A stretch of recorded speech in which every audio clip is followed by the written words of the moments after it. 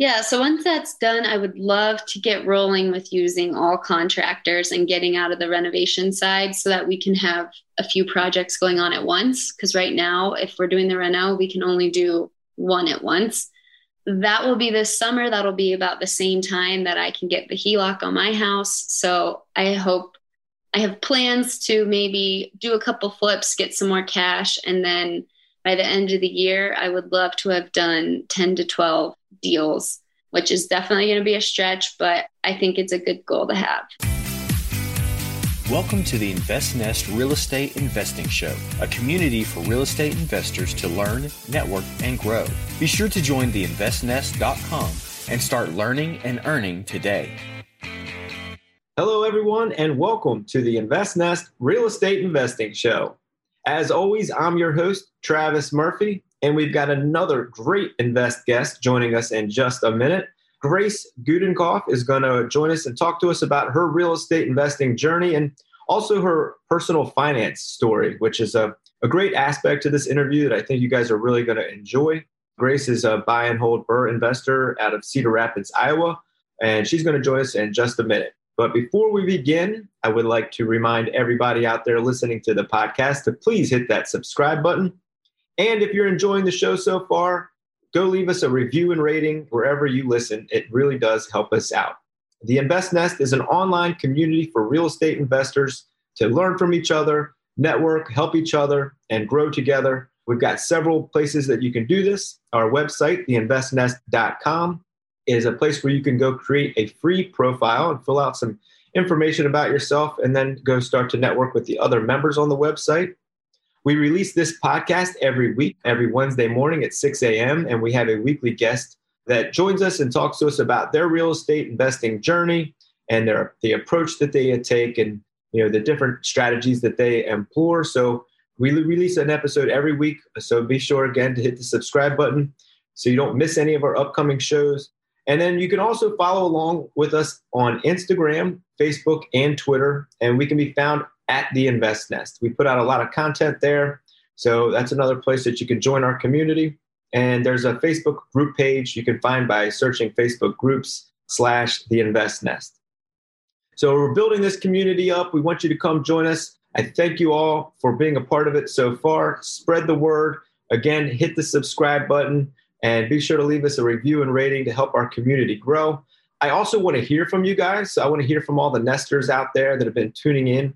If you have any comments or feedback or any real estate related question at all, feel free to reach out to me directly at info@theinvestnest.com, or you can DM me on any of our social media platforms. And again, that can be found on those at the InvestNest. But shoot me a comment or a review or a question, and I'm going to start reading one per week, any comments or questions that you might have. So get them over to me. If I find one I like, I'll read it on air and hopefully answer your question or respond to your comment. All right, and now it's time to get started with the interview. And now it's time to welcome our Invest guest of the week.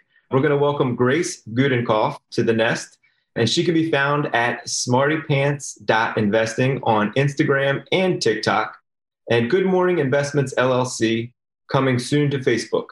Grace is a BRRRR investor out of Cedar Rapids, Iowa. She's going to share her story with us today about real estate investing and personal finance. So, Grace, welcome to the InvestNest. Thank you. I'm super excited to talk today. Oh, well, we're super excited to have you. So that's perfect. Everything good over there? It's been able to get out and enjoy spring at all yet? Spring has come full force this past weekend. It's been beautiful out. I'm so excited. Nice. It's good to get outside, get that vitamin D going, isn't it? Mm-hmm. Especially after a long winter. Yeah, and a long 2020. Yeah, for real. All right on. Well, that's good stuff. I'm glad to hear. I wanted to go ahead and get started and talk a little bit about you and what it is that you do with real estate investing. I know from what I can tell on your platforms, Instagram and TikTok, that you put a lot of emphasis on personal finance. And it seems to be more recently that you've gotten into real estate investing. So to begin, can you just tell us a little bit about yourself and what it is that you are doing with real estate investing and investing in general? Yes. So I am 23 years old and I started my full-time job about 6 months ago after graduating college. And I've gotten into the Burr method and doing a little bit there with real estate. And like you said, I love talking about personal finances because I think that in real estate investing, it's often overlooked that your journey doesn't necessarily start with the first door, but more with how you solidified your personal finances to be able to invest in real estate. And I never want to paint a picture that shows it to be more glorious than it is. And so that's why I always try to hit on working on personal finances and always talking about it and making it a more common conversation. Yeah, that's awesome because there is a whole nother component to real estate investing and investing in general. The concept is we all want to do it because we want to better our personal financial situation. But like what you just said, it kind of starts with our personal financial situation. Now, you don't necessarily have to be super wealthy or have a ton of money or even have the best credit in the world. Right. But if you start working on those things first, not necessarily having all the money in the world, but start working on your credit, saving some money, clearing up debt, things like that, all that's really going to do is help you be more successful in your journey of real estate investing. Exactly. It kind of opens our eyes when you start looking at yourself as like a business or our finances, like income and expenses and balance sheet and assets. I think not only does it motivate us because you kind of start to see, wow, if I change these few things, that's really going to clean things up.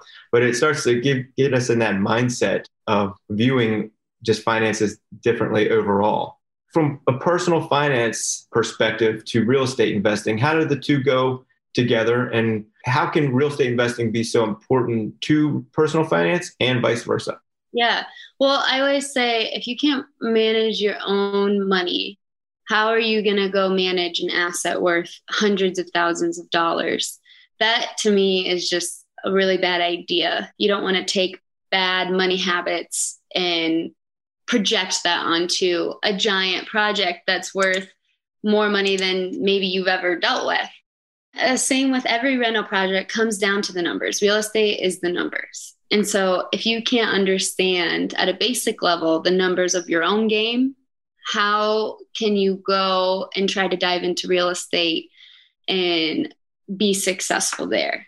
So it's so important to me. And like, I just want people to always understand that how big of an asset real estate can be. And if you manage it correctly, and you have just a little bit better of personal finance foundations, you could take the same deal. One person might not do so hot on it. Another person might do great because they have those foundations. Yeah, well said. That's great. And the fact that you're putting it out there on Instagram and TikTok and your new Facebook page to help others and help educate them and just kind of see how things like that work and what it's been able to do for yourself is great. I guess, could we get into your backstory? So how did you go from being a young person in college that may not have as much emphasis on personal finance, much less real estate investing, to where you are now with your portfolio, which we'll get to in just a minute? Yeah. So probably 3-4 years ago, my older sister asked me to start tracking my spending. She's huge into personal finances. She's a money coach. And I didn't want to for an entire year. Every quarter, she would email me, start this quarter. And I would ignore the email. I was like, I'm not doing that. I'm in college. I'm fine. Like, I make decent money. I don't really spend that much, blah, blah, blah. Finally, I decided I'm going to pay off my student debt. I had like $7,000 of student debt going into my senior year. And I was like, I make too much money as an intern to have this debt. Like, I need to get rid of it and then figure out how I can graduate debt free. So she helped me with that. I got basically all my crap together. And it wasn't that hard. It was just fixing habits here and there. Like, I made the same money. I had the same tuition all 4 years. It was just the habits that I changed that allowed me to pay off that debt. And then I set up a payment plan to cash flow my senior year. So I graduated debt free. And I worked for the same company all throughout college, and I knew I was starting in the fall. So all summer of 2020, I pretty much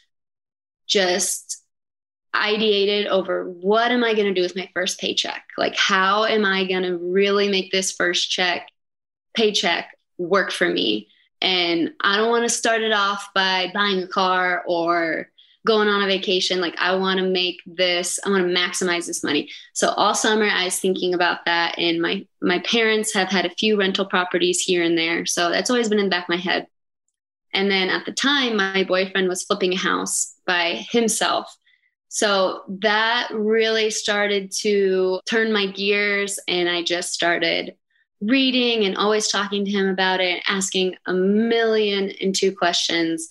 And I decided that I was going to go out with a bang. And with that first paycheck, I started saving right away to invest in real estate. And I started with a house hack.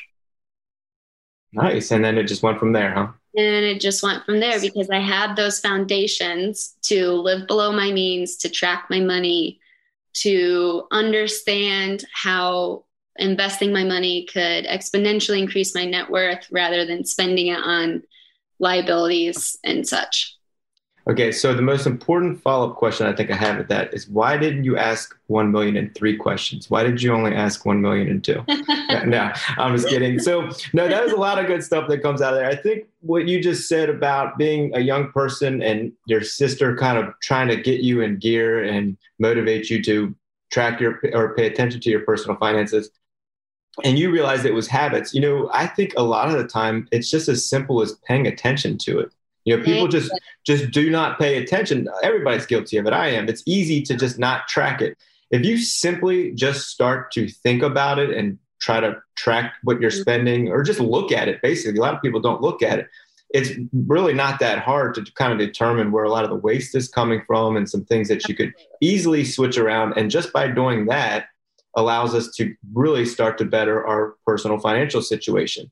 You also mentioned you were able to do that and then cash flow, which allowed you to start paying down the debt. Can you explain to us what you mean by that, by cash flowing?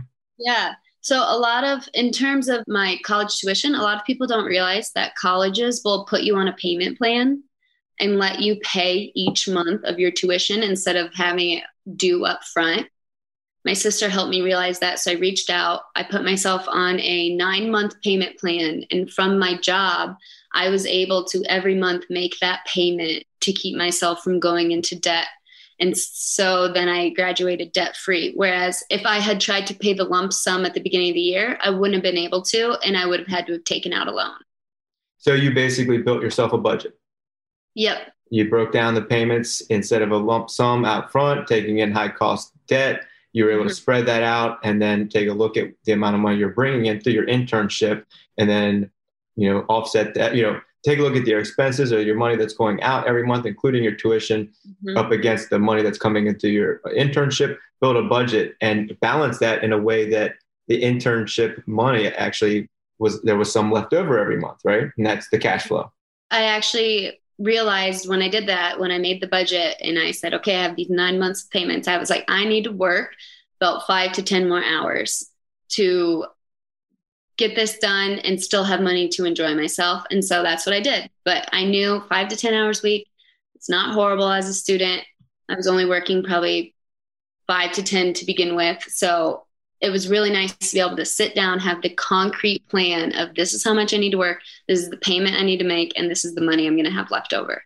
Yeah, and that's like perfect, because by you looking at your situation, figuring out where some spending could be adjusted, building yourself a budget, not only is it automatically helping you probably reduce your spending, but you can start to identify not just maybe where the excess spending is, but also where maybe you're lacking a little bit. And then you were able to see that by just picking up a few extra hours of work each week, it could drastically change your financial situation. Yeah. And just by looking at all this stuff, like if you just don't pay attention to it like you did the year prior, it's none of that would even be relevant. You would just have gone on throughout the year doing what you were doing and most likely ended up in debt, as opposed to making these minor adjustments and ending your semester or your whole, I guess when you were done with college altogether, not only were you out of debt, but did you have any leftover capital to go start investing with? I was out of debt and I had basically a fully funded emergency fund. It wasn't completely fully funded, but that savings goal was there too, so that I really could, with my first paycheck, start investing right away. And that's because of the momentum that I had from that senior year of getting my finances together, because it's all about momentum. I didn't have to spend those first 6 months of paychecks figuring out what my budget is and what money do I spend and how do I make these debt payments, because I already got it done. Yeah. And when you start to do that, it gets exciting a little bit because you get motivated at what you not only have done, but what then you can now also do. And you kind of get a taste for it and then want some more. And I mean, I really do I love what you're putting out on Instagram and the fact that you're sharing all this. If our listeners out there are, excited or curious about the stuff that Grace is saying about personal finance and budgeting yourself and cash flowing, go follow her. I'm going to have all of her links down in the show notes below, and we'll make sure everybody knows how to get in touch with you. But it's a critical, especially at a young age, to pay attention to these things, and the fact that you're putting it out there and sharing your journey, and you're doing it with some humor, which I love because you're making it fun and entertaining. I think it's great. So, but now, if we can, I want to ask you about real estate investing. You started your first job, and since you already had your kind of financial situation in place, you had some excess money coming in at this point, and you wanted to put it in a place that you felt would work the best for you. What was it about real estate that drew you to it, and why'd you land on it? My parents, like I said, had always had a few rental properties, and my boyfriend was flipping a house. So I was learning a lot there, and I just felt like I was ready to put in extra time on nights and weekends to make my money go far. So by that, I mean doing our own renovations, and I was ready for that and just super excited about what real estate could do for you. And yeah, so I first wanted to do a flip. It actually turned into a house hack. This is the house that I wanted to flip. As you can see, it doesn't need flipping. So I actually realized, I can qualify for a loan. So I bought it with an owner-occupied loan and had my boyfriend and my sister move in. And now it's slowly turning into a BRRRR because the basement was unfinished. And it's actually turning into a really great project, and it's been a lot of fun. Nice. So you decided to, instead of buying a house, which can, be somewhat of a liability, you are figuring out a way to turn it more into an investment. And you mentioned earlier about when you had excess money as opposed to going out and buying a car or, you had income. These are all depreciating assets. A home and a place to live is a necessity, it's a requirement, but as opposed to it just being a pure expense, or potential liability, you figured out a way to turn it into an investment. And I think that's great. And for people just starting out in real estate investing, your primary residence is a great first step. You mentioned qualifying for a personal loan as your primary. That does a lot of things. It helps you not have to put as much money down as opposed to it being an investment property loan, and you get better interest rates. It's fairly easy to get into a primary residence if you have good credit and good income. So by doing these things, you were able to get your foot in the door with real estate investing and find yourself a place to live. Yeah. And I always say house hacking is such a great way to get started in real estate, especially by putting that 3 to 5% down an owner occupied loan. But I do always want to make the distinction that, like you were talking about, is a house can be a liability. And so if you're getting a house at 3% down because you simply don't have the money and it's just going to be you living there, I personally would not recommend that. You're paying PMI for no reason. And I think a lot of people think that home ownership is super glamorous. And I always try to make sure that I'm real about home ownership. For example, I bought my house a month in, my well broke. I'm on a well. I'm kind of out on the edge of town. And that was $2,000. Luckily, I had that saved in an emergency fund. It was fine.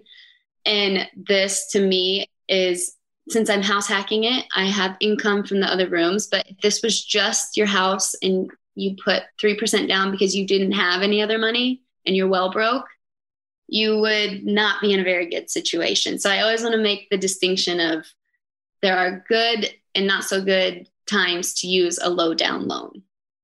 Yeah, great stuff. I mean, there's so many different directions I could go. We could make this whole podcast just about your first house hack, which I do want to get on some of the other investments you have, but it's 100% true. Home ownership, whether it's an investment property that you live in or you don't, or it's just you living in a house and it's not an investment at all, there are all these other costs. There's these ancillary costs that come into play with owning a home, regardless if it's your home or an investment property.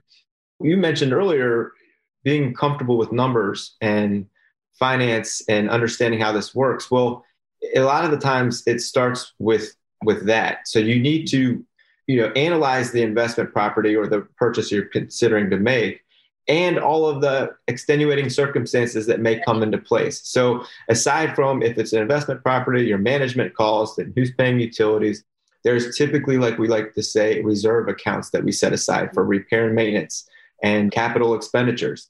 And it's nice to have that account in place when you go into the investment and as opposed to waiting for it to build up. And Right. it sounds like you did just that with having your emergency fund in place because things like this happen.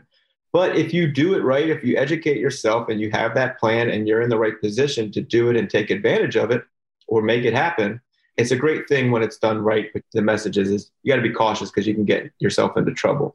And then, I mean, we didn't even really talk about, you said the basement you're finishing out. So that's kind of becoming a BRRRR, which is really a value add. So you're taking something that's worth one thing in its current state, and then you're improving it to get a higher value, or an ARV, we call it, in, investing after repair value.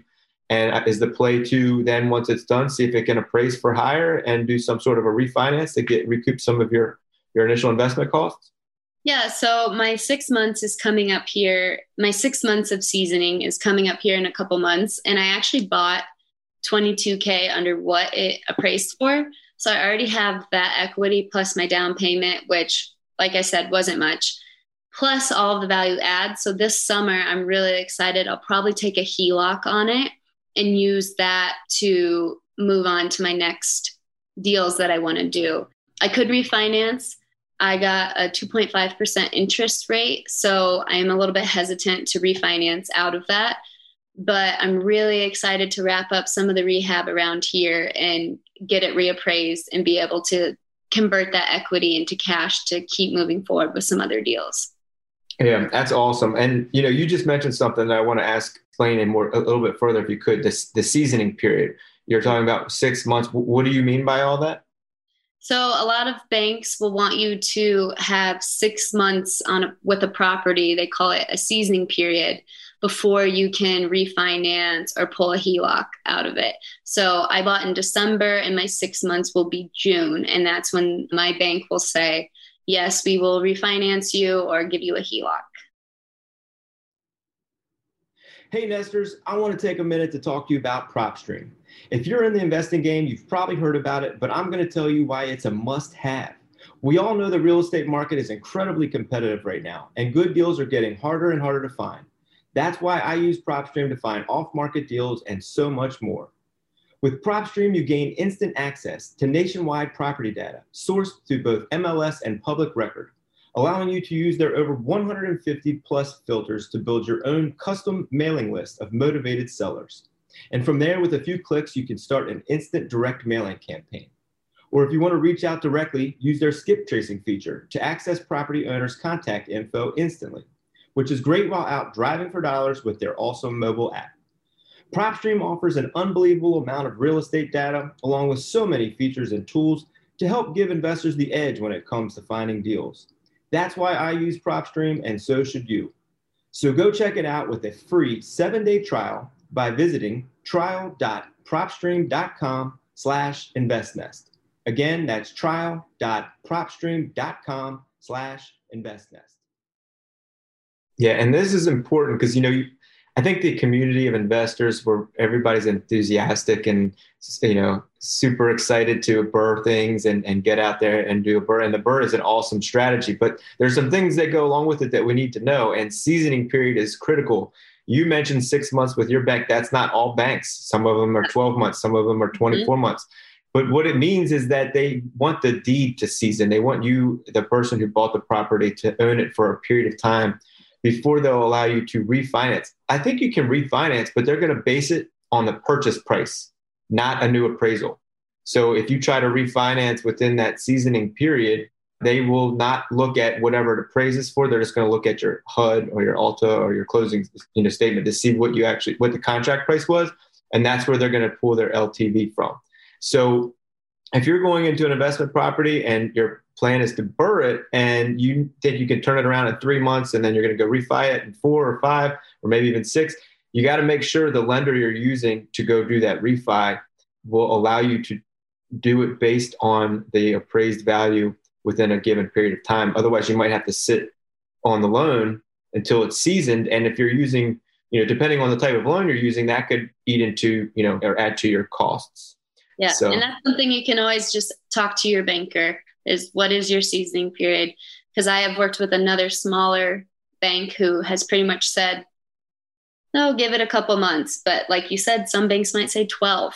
I think that's just one of those components that kind of gets lost in the conversation about BRRRR. When we talk about BRRRR, we talk about all the good things with BRRRR and all the ways we can utilize it. But there are some details that you need to pay attention to so you don't get tripped up on, or you could be surprised after the fact. So definitely ask about the seasoning period. And I would even take it a step further and say, get a specific timeline because they have one. I wouldn't settle for a couple of months. Make sure they give you, so you know exactly what your plan is and there's no room for error in there. It sounds like this purchase was great and you picked it up under appraised value.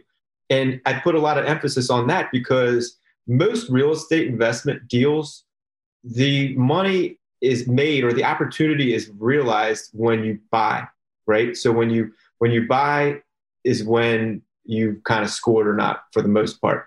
The great thing about real estate investing, in particular buy and hold, even if you don't necessarily buy right, as we say, or buy great, over time, it's still going to most likely turn into a good long-term investment. But when there's opportunity with equity, pickup gains and things like that, even if it's a value add situation, it really depends on the purchase. Because if you can buy it right or buy it at the right price, that will allow you to improve it and realize it an appreciated value. It's really in that purchase. And it sounds like you scored, a good deal when you bought the property. And this is allowing you to not only realize that equity off the bat, but improve it and pick up even more. And the HELOC, that's such a great aspect to real estate investing. Even if, like you said, you don't refinance, that's pretty cheap money and it's your equity, but you're able to put it to work for you in a liquid form. So this will allow you, I would imagine, to go out and continue investing in real estate, recycle it through the BRRRR strategy, recycle that capital at a low cost to you, which is awesome. So is that your plan? What's next for you, or where are you at? Are you currently just in the house hack, or have you picked up any other properties to this point? So we're about halfway through another BRRRR reno on a single family home. And then we have 2 duplexes that are completely stabilized. We bought them stabilized, but it will be a long-term BRRRR.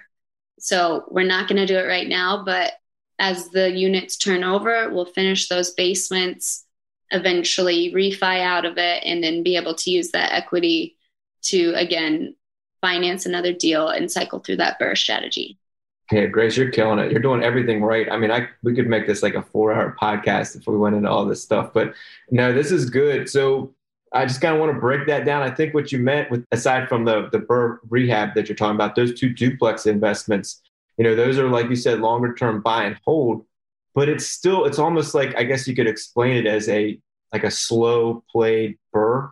When you talk about multifamily, the term, I guess it's a forced appreciation play. So you bought the properties as is with tenants, and as those tenants move out, you're going to improve the unit and then raise the rent. And when you are talking about multifamily, more or less, a lot of the times the value of the property has more to do with the financial model behind it, the income and expenses, and in particular, the net operating income. So if you can improve the finances of the asset, increase the rent, and hopefully decrease some of the expenses, you're basically in turn enforcing the increased value of the property. So not so much like over time of it, a natural appreciation. If you're able to do that and say over a couple of years, turn these tenants over and increase the rents and make that property producing a lot more income, then it's more valuable. Then you can go to the bank and refinance it and, I guess, do the actual the third R in the BRRRR, I guess. So that's great. I mean, that's awesome. So you guys how many units are you up to now? That's 6. And I do want to say that the turnkey aspect of it isn't our primary strategy, but it fell at such a great time that we were doing our own reno on one BRRRR.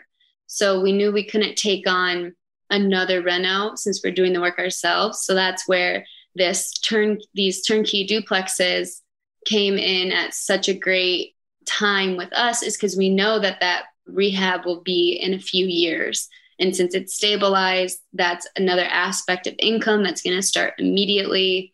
And again, with it being stabilized, that means that we can also, if we choose to, do the rehabs one at a time. So we still have, if we are doing the rehab on one unit, the other 3 are still there, keeping us afloat, making us money. So I'm really excited about those 4 units, even though they're not really fitting into the model that we want to go after.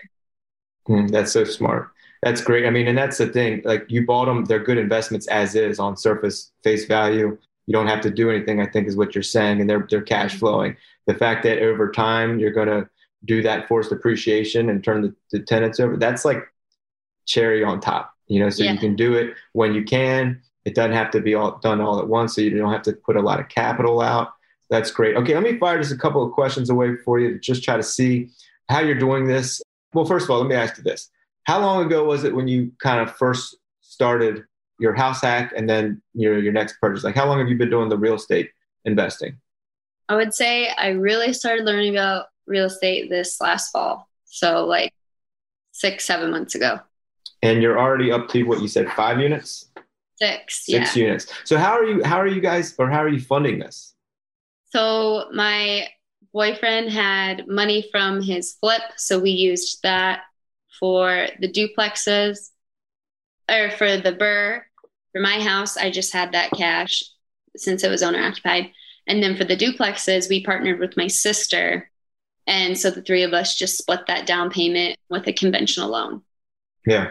And that's great. That's the cool thing about real estate investing, is that there's so many different ways to go about it. You can put your own capital down, you can partner, you can implement these strategies, whether it's like a flip or a BRRRR, and that allows you to recycle that same capital.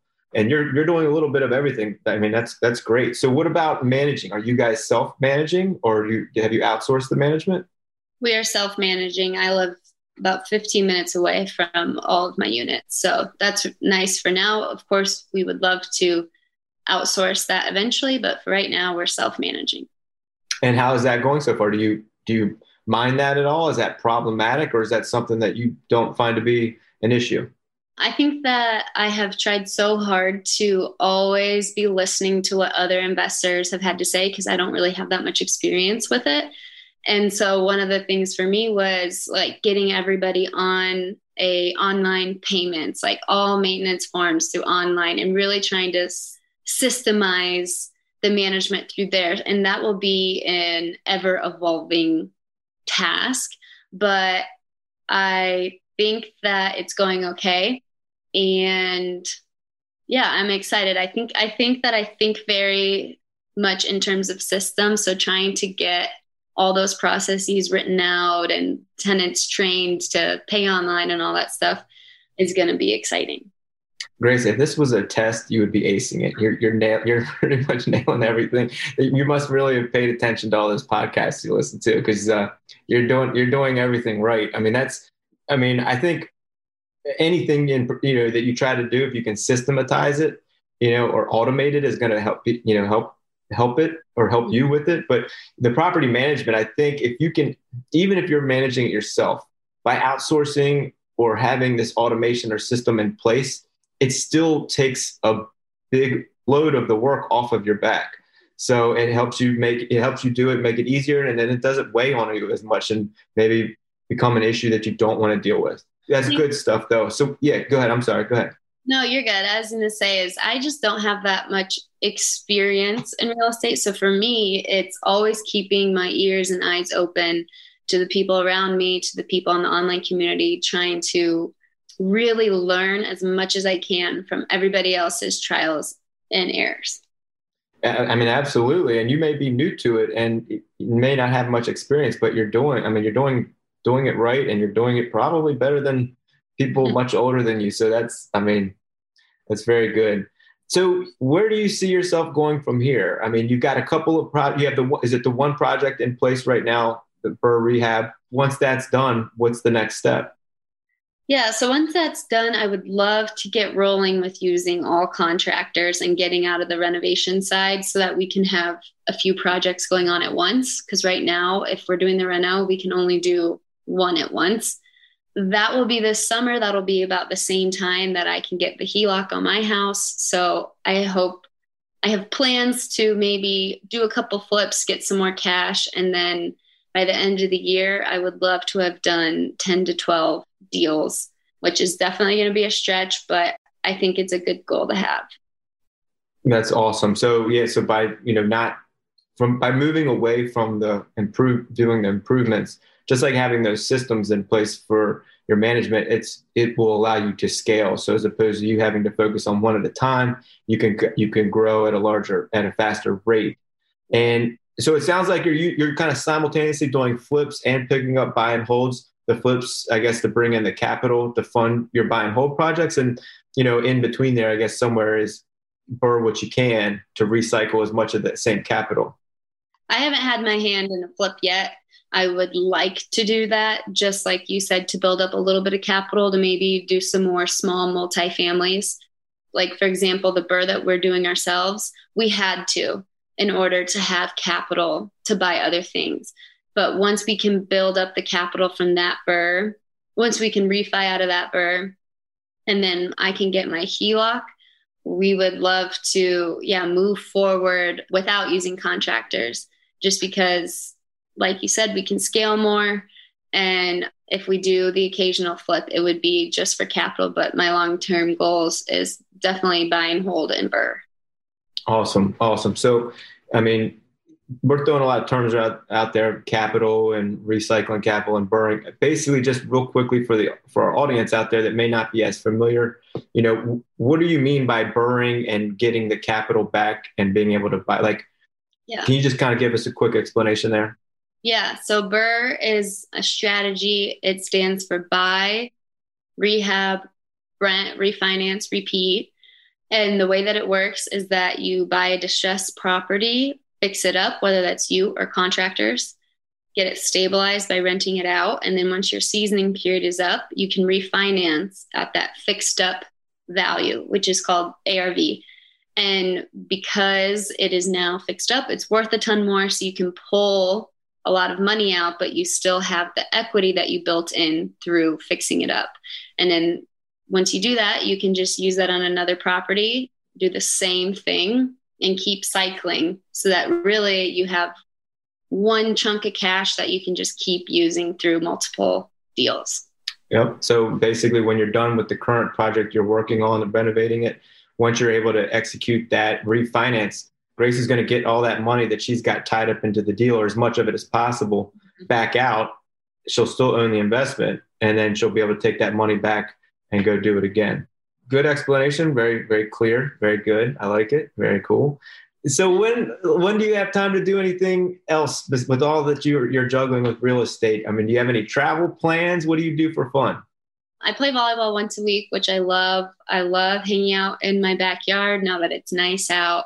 I'm on an acre with this house, so I've been really trying to enjoy what that has to offer on the edge of town. And then travel plans, I know that it's still the pandemic, and so I don't know when this would happen, but I think first up on my bucket list would be to go back to Mexico City. I would love to do that. And also, now that I'm thinking about it, Montana. Nice. I love Montana, so I would love to go there sometime soon. Awesome. I think everybody's anxious to do a little traveling once we can. Mexico's a good time. Usually people are thinking, or at least I am thinking of like resort by the beach, but Mexico City, I've heard great things about as well. Yeah. And Montana's beautiful. I have been to Montana. I mean, it's something else. And volleyball, I have a niece who is a awesome volleyball player. And she also actually came up with the term invest guest for me. So I used Oh, Yeah, so I got to give a shout out to Elena out there. If she's listening. She's an awesome volleyball player, but very cool, very cool. Well, that's some good stuff. Grace, you've been a ton of, very informative. But now it's time for our segment, Advice from Our Invest Guest. 3 questions we ask our guests each week. And I'm going to start with question number 1. What's one thing that you can recommend to our listeners who may not have started investing in real estate yet that they can do right now to help get them on their way? Yeah. And this is something that I did. I would make a list, write down on a piece of paper, everybody you know that has anything to do with real estate, whether that's your neighbor who's a realtor, your aunt that works at a property management company, a friend of a friend who owns a couple rentals. You'd be surprised of the people you know who have something to do with investing in real estate, and just try to find a time to talk to all of them and learn from them. Great answer. Great answer. That's a unique one. We haven't gotten that one before, but that's great advice. Okay. Question number 2. Looking back, what's one thing that you might do differently if you were to start back over again? So if maybe something that would have either helped you get to where you are a little quicker, or maybe a mistake that our listeners could avoid. I think that I would have loved to use contractors on our first BRRRR, but if I were to go back and do the math, I'm not sure I don't think we could have. So I don't know if that's a great answer, but also I think the second answer I would give is using a realtor to start with. The first few deals I did was without a realtor, and which was great. It saved me money by being able to offer a more competitive price. But moving forward, I realized I need to focus on what I'm good at and delegate what I can. So I'm excited to start working with a realtor here soon. Good answer. Yeah. I mean, but a lot of this stuff you have to learn as you do it. So, that's why I asked the question, because maybe some of our listeners out there can, take that advice and help them avoid some of those missteps. But really, I mean, everybody's different too. So like if you've got a background with contracting, it may be better for you to do it. And that's the great thing about real estate investing too, is that there's no one way to do it. There's like a ton of different ways to do it. So, okay, great answer. Question number 3, do you have a book recommendation for us that you could point to for our listeners to help, get them started or just learn more about real estate investing or anything at all, to be honest with you? Yes, I think that in terms of personal finance, which I said is like the foundation before, Your Money or Your Life by Vicki Robin is a fantastic book to read. And then real estate specifically, I'm sure everyone says this, but the Bigger Pockets books are all really great, specifically Brandon Turner's property management book. I forget what it's called, but it's like how to manage your properties. And it seriously is step by step of like everything you need to know, everything you need in your leases, in your screening processes, everything. And that has been so helpful for me to be able to read through it and literally like highlight everything, write everything down. Awesome. Great answers. Good stuff. You've been a wealth of information here today. You're a great resource, I think, to our listeners out there. I mean, I could keep talking to you all day, but we're probably going to have to wrap this up soon. But for our audience out there that wants to find out more about you, Grace, and connect with you, where's the best way they can do that? I would say on my Instagram, which is smartypants.investing. I'll make sure we put those links down in the show notes below. And be sure, you guys, to go check out Grace. She's doing everything right, first of all. And again, there's no one right way, but she's doing everything right for her, and that's obvious. And she's sharing it in a way that's fun, and it's easy, I think, to learn from. So a lot of great stuff, Grace. Go check her out. I really do want to thank you for coming on with us this week. This has been a lot of fun, and I wish you nothing but luck and success in 2021 and beyond. Thank you. And I also want to thank all of our listeners out there for tuning in again this week. I hope you guys enjoyed that interview with Grace. She really is doing a lot of good things, and she's doing them right. She's implementing a great script, really, for getting started in real estate investing. So be sure to go check her out on Instagram. Follow along. She's sharing her story, and it's a great resource. So go check her out. Of course, hit that subscribe button if you're enjoying the podcast, and leave us a review and rating. It definitely helps us out. Go check out theinvestnest.com and follow along on all of our social platforms, Instagram, Twitter, and Facebook at The Invest Nest. And as always, everybody, I appreciate you tuning in. This is Travis Murphy, your host of the Invest Nest Real Estate Investing Show, and we'll see you next week. Thank you for joining us on the Invest Nest Real Estate Investing Show. Be sure to join the investnest.com and start learning and earning today.